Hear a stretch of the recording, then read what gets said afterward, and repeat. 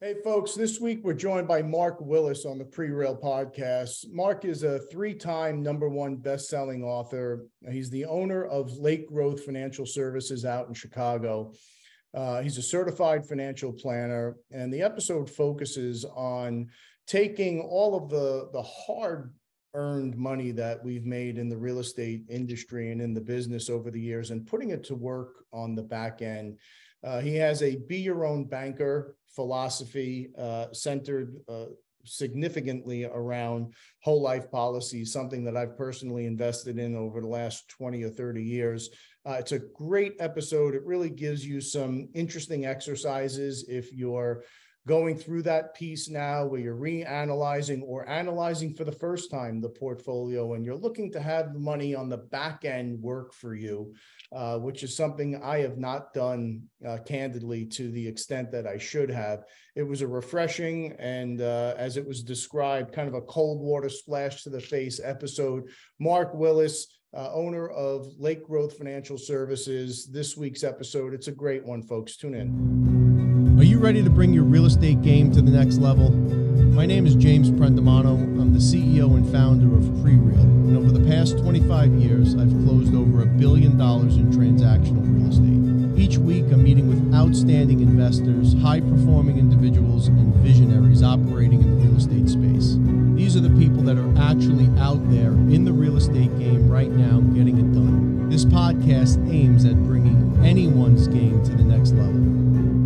This is the Prereal Podcast. We're joined by Mark Willis. He's the owner of Lake Growth Financial Services. He's a certified financial planner who has a different approach and a different outlook on financial planning, heavy background in real estate. Very excited to have this chat today. We were talking offline a little bit. I'm going through this process now. It's not my favorite thing to do. So I thought it was a great time to have Mark on the show. And with that, Mark, thank you so much for taking the time. James, glad to be on the show. Thank you. Yeah, look, you describe yourself as being a man on a mission to help you think differently about your money and your economy and your future. What does that mean? Well, I think the biggest investment we can make is in our own thoughts. I believe that if you have a clear mind, singularity of purpose, you can succeed. I think most people have their financial lives sort of like a bag full of pebble rocks in their hand. They've been collecting this little bag of rocks over their lifetime. They get their 401k because they felt like they're finally an adult. They got their first credit card through college. They got their Roth IRA because someone said it was cool. Someone told them to get into crypto, so they got some of that. And they got this little bag full of pebbles of rocks. And now they're trying to break through that glass window to get to success on the other side. So they take that bag full of pebble of rocks, throw it at the window, and nothing happens. Why? Because the energy is dispersed. There's no focus. But if we have another rock in our hands that's similar in weight to that bag of pebbles, we got one rock and we launch that thing at the glass window due to focus, we'll succeed. So yeah, when I say thinking differently with your money, your economy, your future, it starts with thinking. It's the 3-pound knot of neurons in our heads that will make all the difference here. Now, don't get me wrong. We're going to get down to some strategic ideas, some tactics, some products, some approaches to the financial realm that matters. We're going to take it way up the ladder and way down the ladder, hopefully on this episode, and certainly in my one-on-one conversations I have with clients. We work with folks all over the country, real estate investors, business owners, even NFL Super Bowl champions, James. But most people I work with are just trying to have more control over their lives. And they feel like they're, I'd say most people would say, if they were to really speak honestly, they'd say, hey, Mark, I feel like I just walked into a movie 45 minutes late. This money thing feels like I don't know what's going on. Why did that guy just punch that other dude? Why did that guy just lower interest rates over there? I think most people just want the narrative. Tell me straight. How does this thing work? You're talking about a number of different things here. So first off, you're describing someone that either understands or has a desire to understand the value of being intentional and being focused. As simple as that sounds, it's not. So is that part of your program, or are you looking to work with individuals that have gone through that growth already? They understand what it means to be intentional. They understand how to focus, and they've got their mind set on now applying that focus to this piece of the portfolio. Are you looking for that kind of seasoned investor and that seasoned person, if you will? Well, let's think about it in this way. One of the key conversations I have with clients, and we have a one-on-one advisory consultation with everyone we work with. And before I jump to any kind of products or strategies or conclusions, like a doctor, I want to make sure that this is going to be in your best interest. I am a fiduciary. I'm a certified financial planner. So that's a key piece to this puzzle. One of the conversations I have, and I don't care if they are a seasoned investor or just getting started, is what do you want your money doing for you? And it's a great thought experiment. In fact, it's free. You can do it right now. We could even have this conversation in 5 minutes or less right now, James. In fact, let's have a little fun, do this. Let's do it. All right. So let's create a brand new financial vehicle. Poof, you got the magic wand. You're the Pope of money, wave the magic wand and poof, you got a brand new legal financial vehicle that can do anything you want it to do. What are the characteristics? What are the attributes that this new financial product or vehicle can do? And I'll get us started with one. How about this? Let's say it's tax-free. That's one characteristic. Tax-free when we get the money out. There's not a bunch of red tape or taxes or penalties to get the money out. Tax-free when we want to get the money. I'll pass the ball over to you. What's another one? Yeah. So in my realm of the business, I want the money to be accessible from time to time, right? Because real estate is very non-linear in that regard. I want to be able to access the capital. I want the capital to work for me, not just work against me. Mm-hmm. I want the ability to access the capital in a reasonable manner that does not require like a full-blown examination every single time that you want to unlock it, right? Right. These are a lot of the impediments that we face. I want the capital to be available based on asset and portfolio value, not based on acquisition numbers. So much of what we do is predicated on finding undervalued real estate as it is currently visioned, and we optimize the real estate in its current vision as step one. But step two is we revision the asset, right? Mm-hmm. Where others may look, we're doing a deal right now. It's a shopping center, 80,000 square feet. And others saw a tired shopping center that had a lot of vacancies and it had challenging leases. And it had really no laddering at all to the lease structure. We saw an asset that outpositioned Walmart on the main drag. We saw an asset that had another 15 to 20,000 square feet of floor area available to expand the center. We saw an asset that had some new infrastructure improvements that were approved by the state, about to basically dump all of the traffic from this main thoroughfare directly into our center. We saw the only neighborhood anchor, right? So it's, let's reposition those 80,000 square feet. Let's fix the lease structure that's there. Let's find the right tenants, but then let's add another 25% of GLA to the asset, right? Mm-hmm. Now, the challenge is people will look at that asset and say, oh, well, you paid $2.7 million for it. Yeah, but based on cash flow, when this is stabilized, it's worth 15, right? Yep. So right. Bridging that gap, making the capital available to execute that business plan, it becomes a challenge. So right. Did I get too far in the weeds for you there? What I want to summarize from what you've said so well is you need access to cash for whatever you need, and you need the value of that asset where we're accessing it to grow and be accessible in a predictable way, where you're not being constrained on the growth because of some bank saying that you can only get, 90% of the acquisition value or something like that. Is that a fair summary of what you said so far? Spot on. Awesome, man. Yeah, those are great. How about I'll take one or two here. How about private, where it cannot be accessed in a lawsuit if someone sues us? And unfortunately, if we're in the real estate world, we're going to need that money off the radar of the courts. Again, we're just painting with a broad brush. We're just trying to be wild and free here, man. No constraints, blue ocean thinking, right? Again, the thought is the concept of this exercise is creative thoughts can lead us down a different path. If we only ever think the 401k or the self-directed IRA, we're going to be stuck in the dead end of our old neurons. So we need to be thinking outside that box. So privacy is another one.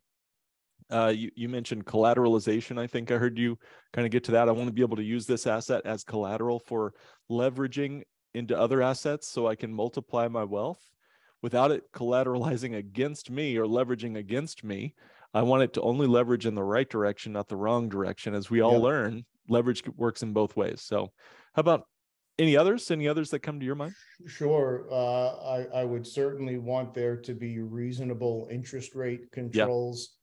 I would want there to be the ability to not approach it in such a linear way, where real estate is, the markets always report in a lagging manner, but because we're on the ground, we see everything 3 quarters ahead of everybody, right? So back in late 2005, early 2006, we had our weekly roundup with the team, and we were saying it's over.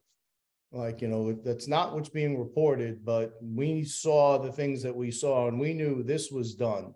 So being able to take that vision and execute on what we know is happening, although it's not necessarily what they're saying, ahead of the curve. Right. So I don't know how you describe that, but a more malleable system that doesn't tie you to the confines of what's being reported today. It allows you to trade off of the indicators that you see. If you pay attention, Mark, it's all there for you. Right? Yep. They have a way of convoluting the message, and candidly, folks don't have the tools. We're not given the financial literacy tools that Kiyosaki's famous book, Rich Dad, Poor Dad, so eloquently captured. We're kind of taught this, and we're not taught it at all. And the elements that we are taught are completely counterintuitive.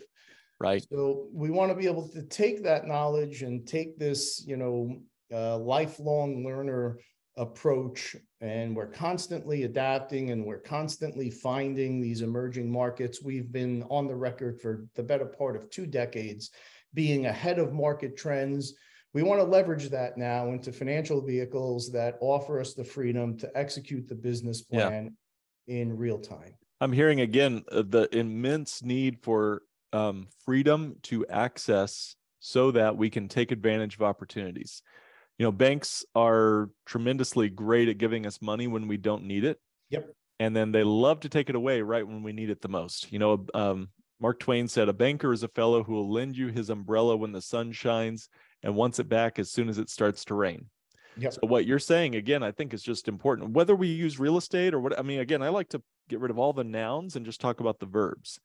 We've talked about access, tax-free, collateralization, freedom of use, predictable growth. I'd also throw in there guaranteed growth. Why not? Yeah. Right? Let's throw guarantees into this thing. How about a legacy creating event? How about, we talked about privacy. So as you can see, this could be a thought experiment that could last an hour, several days with folks, but we've just sort of scratched the surface.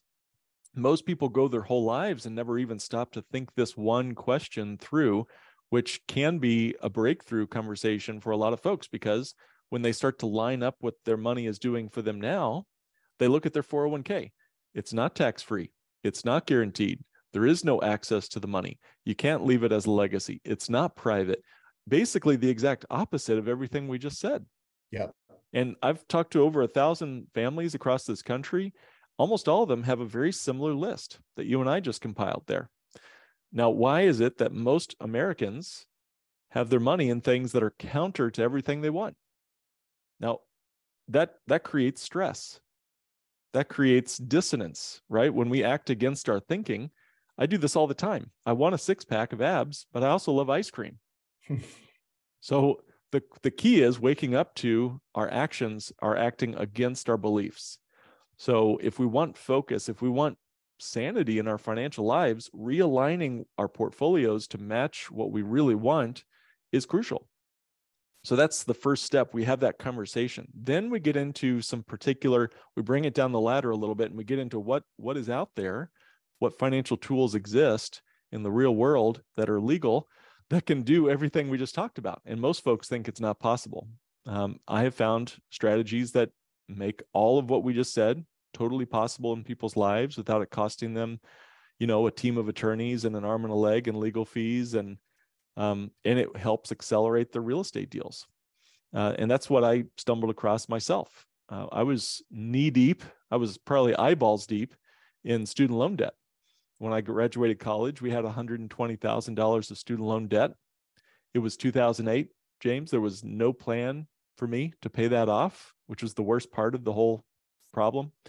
It wasn't the debt. It wasn't the recession. It was that I had no plan to pay it all off. And finally, I kind of woke up to it when they started calling me at dinner time saying, you need to pay us. Because back then, folks still had to pay student loans off. So we go figure. So we got onto it, and we started doing the whole debt snowball thing, doing Dave Ramsey stuff, all that. And that was fine. That was good. But I started realizing a really empty feeling in my stomach started to creep in. And I realized that I was losing the best dollars of my life. I was in my mid-20s. When you're 26, 7 years old and you're throwing money into a hole, that's also money you'll never see grow for you ever again. Yep. And that's the most valuable dollar, is the dollar you have right now in your pocket that you'll ever have again. So I stopped paying off the debts, and I said, I need a better way to be debt-free. I want to be more than debt-free. And around that time, a mentor of mine, a professor from my college, he came and said, well, Mark, let me tell you about something called Bank on Yourself. And it was a strategy. He was just a professor. He had no skin in this game. He wanted me to know about it. And it's a strategy, funny enough, of all things, uses a little known variation of a 200-year-old asset called dividend paying whole life insurance. And I had never heard, the little I had heard about whole life, I hated, because Dave Ramsey told me to hate it. And I didn't know why. I was just told to hate it. And so I did. Mm-hmm. So I was very skeptical when I first heard about this. But the more I dug into it, and the more I started reading on this, I was more and more compelled that this could be not only a strategy for me to pay off my debts, but could be the foundation of a financial tool portfolio for a lot of our clients. So I started a financial firm, Lake Growth Financial Services, and we've helped clients, 1,000+ clients around the country, set these up ever since. It's not all we do at our firm. And before I jump into all the why this tool was so compelling to me, any experience with whole life or ever seen it before? So my biggest financial regret, and that's a pretty bold statement, is that I did not invest more heavily in my whole life policies 20 years ago. I was turned on to them, and I did invest what at the time felt like the maximum amount, right? Because to me, there was risk to it. If you miss the mark, you kind of lose the whole pot. And I don't know how true that was or is today, but I have over time steadily increased them. But again, because there's not a linear approach in real estate that allows you to access reliable income until you've arrived and you've got the cash flowing assets, but that's taken a decade for me to put together. Mm-hmm. But during that time, it was a very scary proposition. And what prompted me into it, to double down onto it, was in 2008, I thought I was positioned beautifully. I had a bunch of real estate that I owned debt-free. I had taken HELOCs out on them, first position HELOCs, not second and third, mezz debt, none of that garbage. And I thought I was going to have access to, back then, it was a lot of money. It was $1.2 million, $1.3 million. And the banks shut them off. Zero balance. And Wow. to me, that's when you do your damage, right? There was Yeah. fire sales and there was all this opportunity. The banks shut them off, would not release the liens, even though they wouldn't lend on these HELOCs. And I lost a whole cycle because I didn't build up my whole life policies at that point to a place where I could have accessed that cash. I didn't have a financial advisor that explained to me that you could actually pay the premiums from dividends once you get to a certain point. I didn't know any of that. It was an instrument that was brought to me, and I was like, oh, that sounds good. When I'm 60, I'll have access to X amount of dollars and I could pull it out cash-free, tax-free rather. Right. But I didn't understand all the nuance of it. So it is my single biggest regret in my financial planning world that I did not go heavier into that product. That's an impressive statement. I hope everyone pauses and listens to that again and again, because that is a big statement. And I've heard people regret many things: their mutual funds they bought, the house that they sold at the wrong time. I have never heard anyone say, Mark, I regret putting too much into my whole life. Never heard them say that. Too little. Yeah, well, yeah, they usually say, right, I put I too get little what you're in. saying. Yeah, they say I didn't put enough in, just like you did. And so for those that are not familiar with it, I'll quickly run down. Sounds like you've got quite a bit of experience with it. I'll quickly run down how this thing works, what it is and what it isn't, because it's not a good fit for everybody. Is a dividend paying whole life insurance policy. Generally, we like to encourage folks to get it from a mutually owned insurance company. Usually we want it to have dividends paying into the paid up additions. We also want to be able to add more policy premiums through paid up additions. We also want it to have a non-direct recognition loan. All this vocabulary, you don't have to remember a piece of this. What I like to say is, what does it help us do? First of all, it grows on a guaranteed basis every single year, outside of the stock market, outside of real estate market. Guaranteed growth usually keeps up with inflation, nothing crazy. It's going to improve as we go through higher inflation rates like we're going through right now. These policies will get better over time. Second, it's accessible money. Access for whatever we need. There's no required forms to fill out. You don't have to get a credit check. It's just your money. You have access to it. There's no prohibited transactions. It's your money. And there's no taxes due. If we've designed it properly, we can at least put it in so that there's no taxes due when we access the money. So it's like an unlimited Roth IRA in that regard. Third, it is life insurance. So we'll always leave our family more than we've saved in the contract. Again, guaranteed. That's just how insurance works. Except for being a famous artist, I can't think of any other way to just automatically be leaving my family a giant pile of money like that automatically when I pass away. And then finally, the fourth is you can borrow against it. You can become your own source of financing. And before we hit record, James, I said the biggest specialization, if I have one, is helping people take back control of the banking function in their life. I believe that if you control the banking function in your life, you'll win. Whoever sits behind the banker's desk in your life is going to win the money game. I don't care what you made in your mutual funds last year. I don't care how your crypto is doing. If you're not in control of the banking function, then you will ultimately be under their thumb. But if you can sit behind the banker's desk, then you'll control the environment in which your money lives, and you'll win by default. So you can borrow against the life insurance cash values. And if it's designed this way, we call it bank on yourself for short. If it's designed the bank on yourself way, the policy will keep on earning interest and dividends as if you had not touched the money.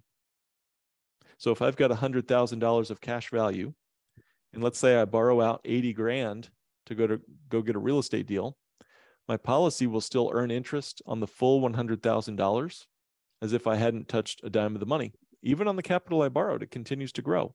So to me, this overcomes opportunity cost, and it defeats the problem of always having to break compound growth to spend money.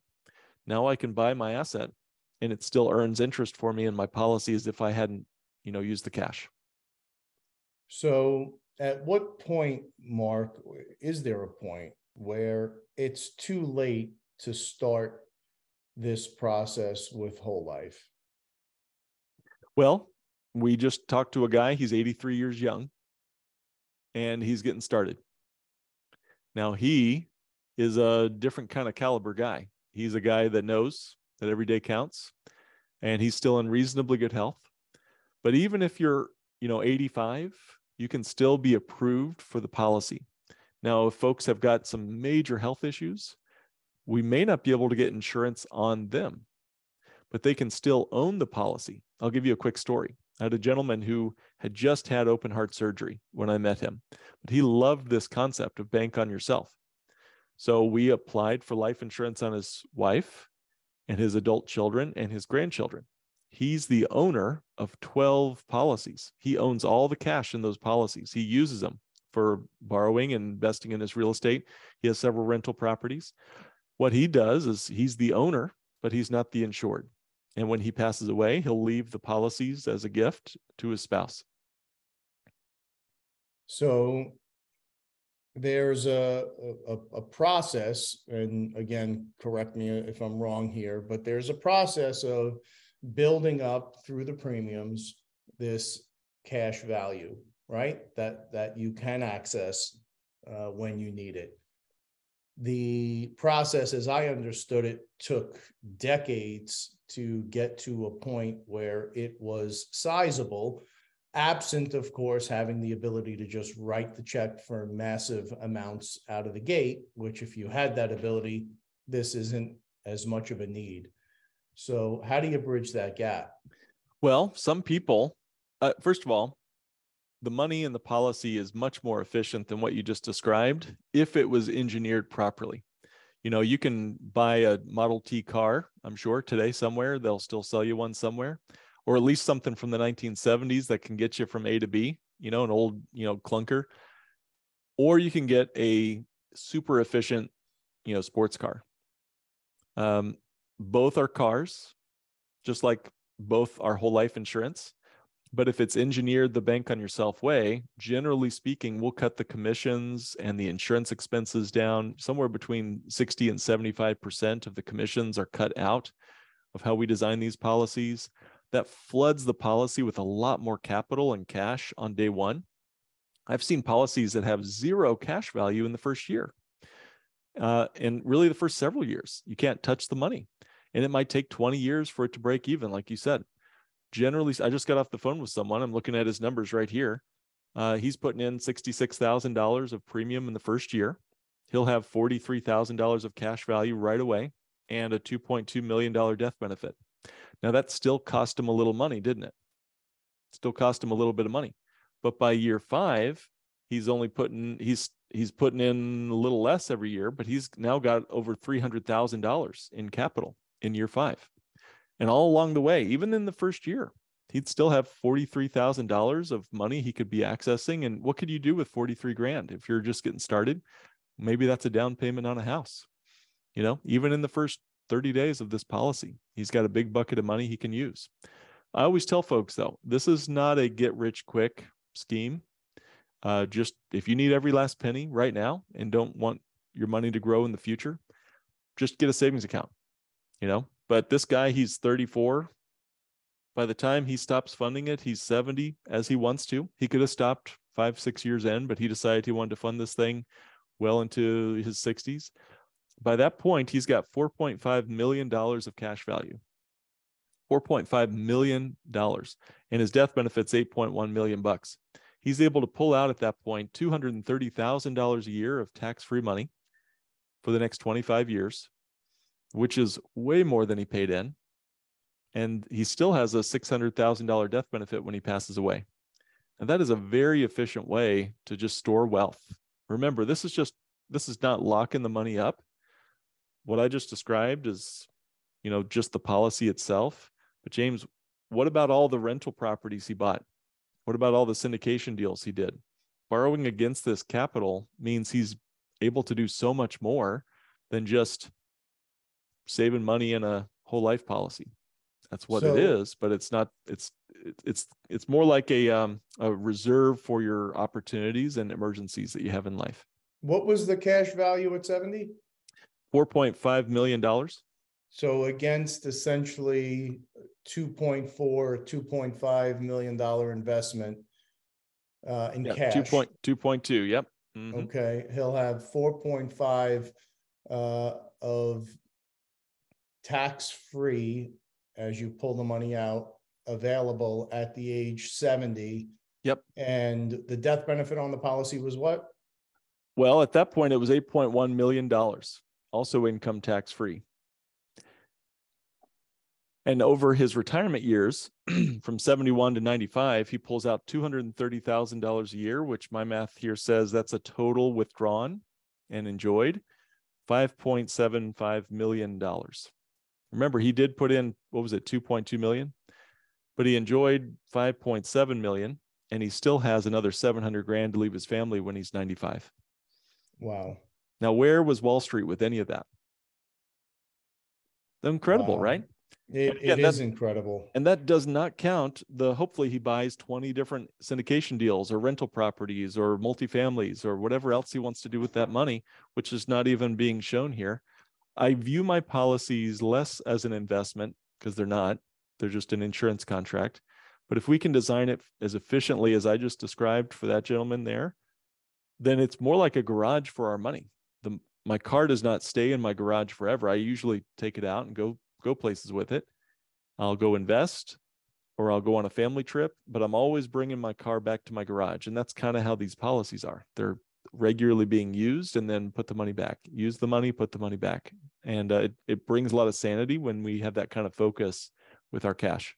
So I'm curious, personally, was it the experience back in 2008 that set you down this path of, financial services? Is that what you went to school for? Has that always been your passion, or how did that come about? Yeah, it's a fun story and I'll keep it brief. But I was actually going to school for something totally different. I was going through a Master's of Divinity degree, which is like theology and church leadership.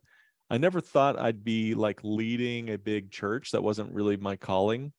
I just jokingly tell folks I really love the book of Numbers. So I started getting into numbers after graduating. But it was actually the Great Recession that clued me in that money was a big missing piece to my own theology, but also just my life, man. I didn't know anything about this money stuff. I just didn't pay attention to it much. So I became financially conscious, I guess, when I graduated a master's degree. And you think that a master's degree, they'd finally get around to talking about budgeting or money management, but I never really had that experience, or I never paid attention to it. They may have been teaching, but I just wasn't listening. So it was the pain of all that debt that got me clued in on this money thing, which is a fine way to wake up, I suppose, if you're being forced to wake up. A worldwide recession, my personal unemployment, and all that debt was like a tornado of trouble that got me very much aware that I needed to pay attention to this money thing. And that's what got me focused. Now, I was working at the time for a CPA, and the CPA was having those phone calls. Hey, Mr. Client, I know you're 63, but I've been putting your money in the market for the last 25 years and you can't retire anymore. Yeah. Yikes. I just lost you a third of your money. Yikes. I didn't want to ever have that call. And so I almost got out of the industry, the financial industry, until I stumbled across this strategy, which guaranteed that there would never be a lost year or lost decade for my clients or myself ever again, which is, what we eventually coined Pamela Yellen is the founder and she coined the phrase bank on yourself. But that's why I was able to, really transition to that as our primary objective for clients, is to make sure that they never took unnecessary risks. And I never had to make that phone call to them saying, hey man, I just lost you all this money. I never wanted to make that call. So that's sort of my story and how I came through from debt zone to being a certified financial planner and working with clients all around the country. Could you talk a little bit, Mark, about that guarantee that you're talking about? There was a period of time, long period of time, where Bear Stearns was a guarantee, right? These policies pay dividends based on what? What is the guarantee? What's the backstop? I think it'd be helpful if the audience understood that. Yeah, well, that's a great question. And Bear Stearns being one example, there was never a written guarantee, contractual obligation for them to do anything. They felt safe, but feelings aren't a contract. Just ask any person who's dating somebody. Unless they're married, there's no contract, right? So there is a contractual guarantee that your money will grow and increase in value every single year for as long as you have that contract. Now, folks say, well, Mark, how the heck is that possible? And what is ultimately guaranteed in life? I mean, I suppose if you really push me, nothing is ultimately guaranteed, right? There's nuclear war, whatever, we're all done. That's fine. Use your policy as firewood. But if it's a financial guarantee from a unilateral contract, then we can't really get out of that guarantee. I mean, the insurance company, that is, can't get out of that guarantee. They wrote the contract. So how are they doing this? The best answer I can tell folks over a podcast, obviously we'd look at the numbers, but you want to make sure you're working with a company that's been around a long time and has been paying that guarantee. I generally only work with companies that have been around for over 100 years and have met their guarantees and obligations for that period of time and have thrown dividends on top of that guarantee. So the guarantee, and I'll keep this, again, as simple and as quick as I can, the guarantee is simply you getting a piece of your death benefit while you're still alive. The insurance company has this giant pool of money. Let's call it the pool. It's a general fund where they have to keep a lot of that money liquid, meaning like in cash, in case I croak today. In fact, if I've got a $50,000 cash value and a $500,000 death benefit, they need to keep something closer to that $500,000 in cash in case I croak today and give it to my family within a week or two. So far, does that make sense? Absolutely. All right. So if I don't die, and I'm hoping not to, by the way, if I don't die this year, I'm a year older. Now I'm a little bit more likely to croak next year. So they're going to give me a little bit more money, incentivizing me to go away. It's like a game of chicken with the insurance company. So instead of a $50,000 cash value, they're guaranteeing me $60,000, for example. That $60,000 represents my cash surrender value. If I was to surrender this thing and just walk away, instead of paying my family $500,000, they'd give me $60,000 a day. So that's the incentive. They're raising the stakes. As long as I live, they're going to keep raising the stakes because they've got my death benefit on their books. It's a guarantee, right? It's not like they didn't find some magical unicorn bond out there paying some guaranteed interest. No, they've got my death benefit on the books. And if I live today and make it to my next birthday, they're going to increase my cash value on a guaranteed basis to eventually equal my death benefit by the time I'm 100 years old or 120 years old. So that's the guarantee. If they do better than the worst case scenario in their portfolio, bonds, mortgages, then they'll throw dividends on top of that guarantee.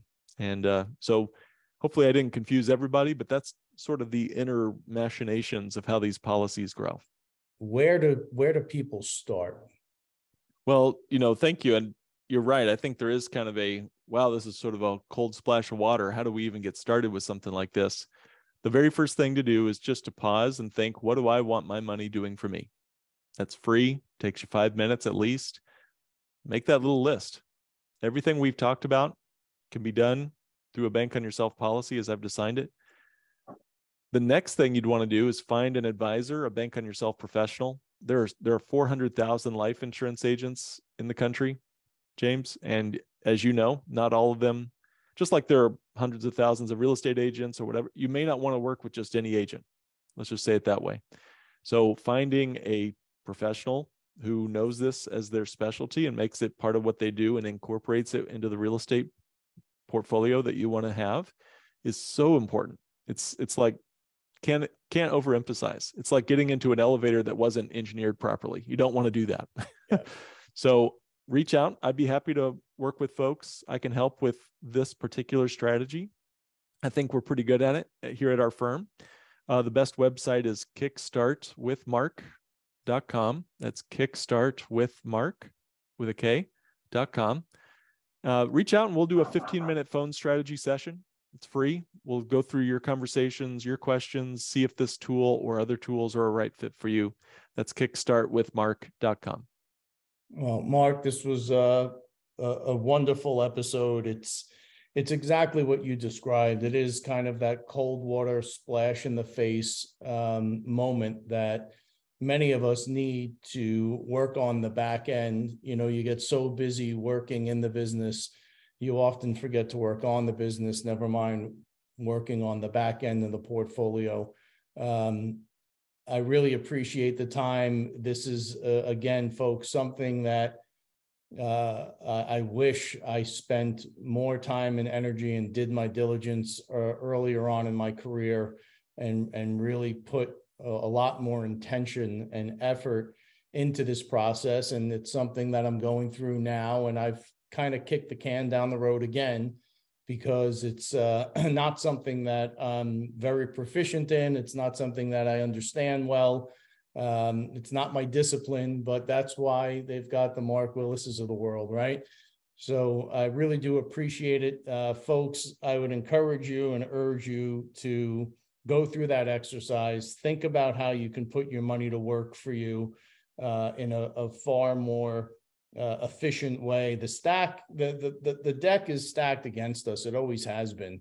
But we live in a world and in an age now where through means like this, you can access professionals, you can access information, and you really can take your portfolio and optimize it from top to bottom, not just the real estate, which is what we've specialized in, but the rewards from that real estate. You know, we owe it to ourselves, we owe it to our families to complete that circle. Mark Willis, again, really appreciate the time. This was a great episode. Thank you. Thank you, James. Appreciate all the help. Absolutely. As always, everyone, please stay safe.